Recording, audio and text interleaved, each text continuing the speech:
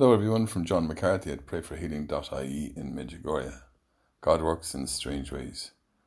My nephew is with me here and who loves Irish music, and today we walked into a shop for some rosaries and that, and there we came across a very well-known Irish musician, so he'll be happy playing his guitar later, playing some Irish music. So thanks be to God for the joy of creativity.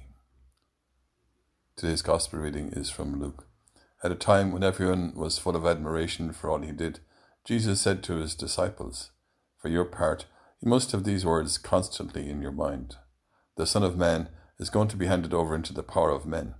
But they did not understand him when he said this. It was hidden from them, so that they should not see the meaning of it, and they were afraid to ask him about what he had just said. Lord, we thank you for your great love for us and for allowing yourself to be handed over to the power of men.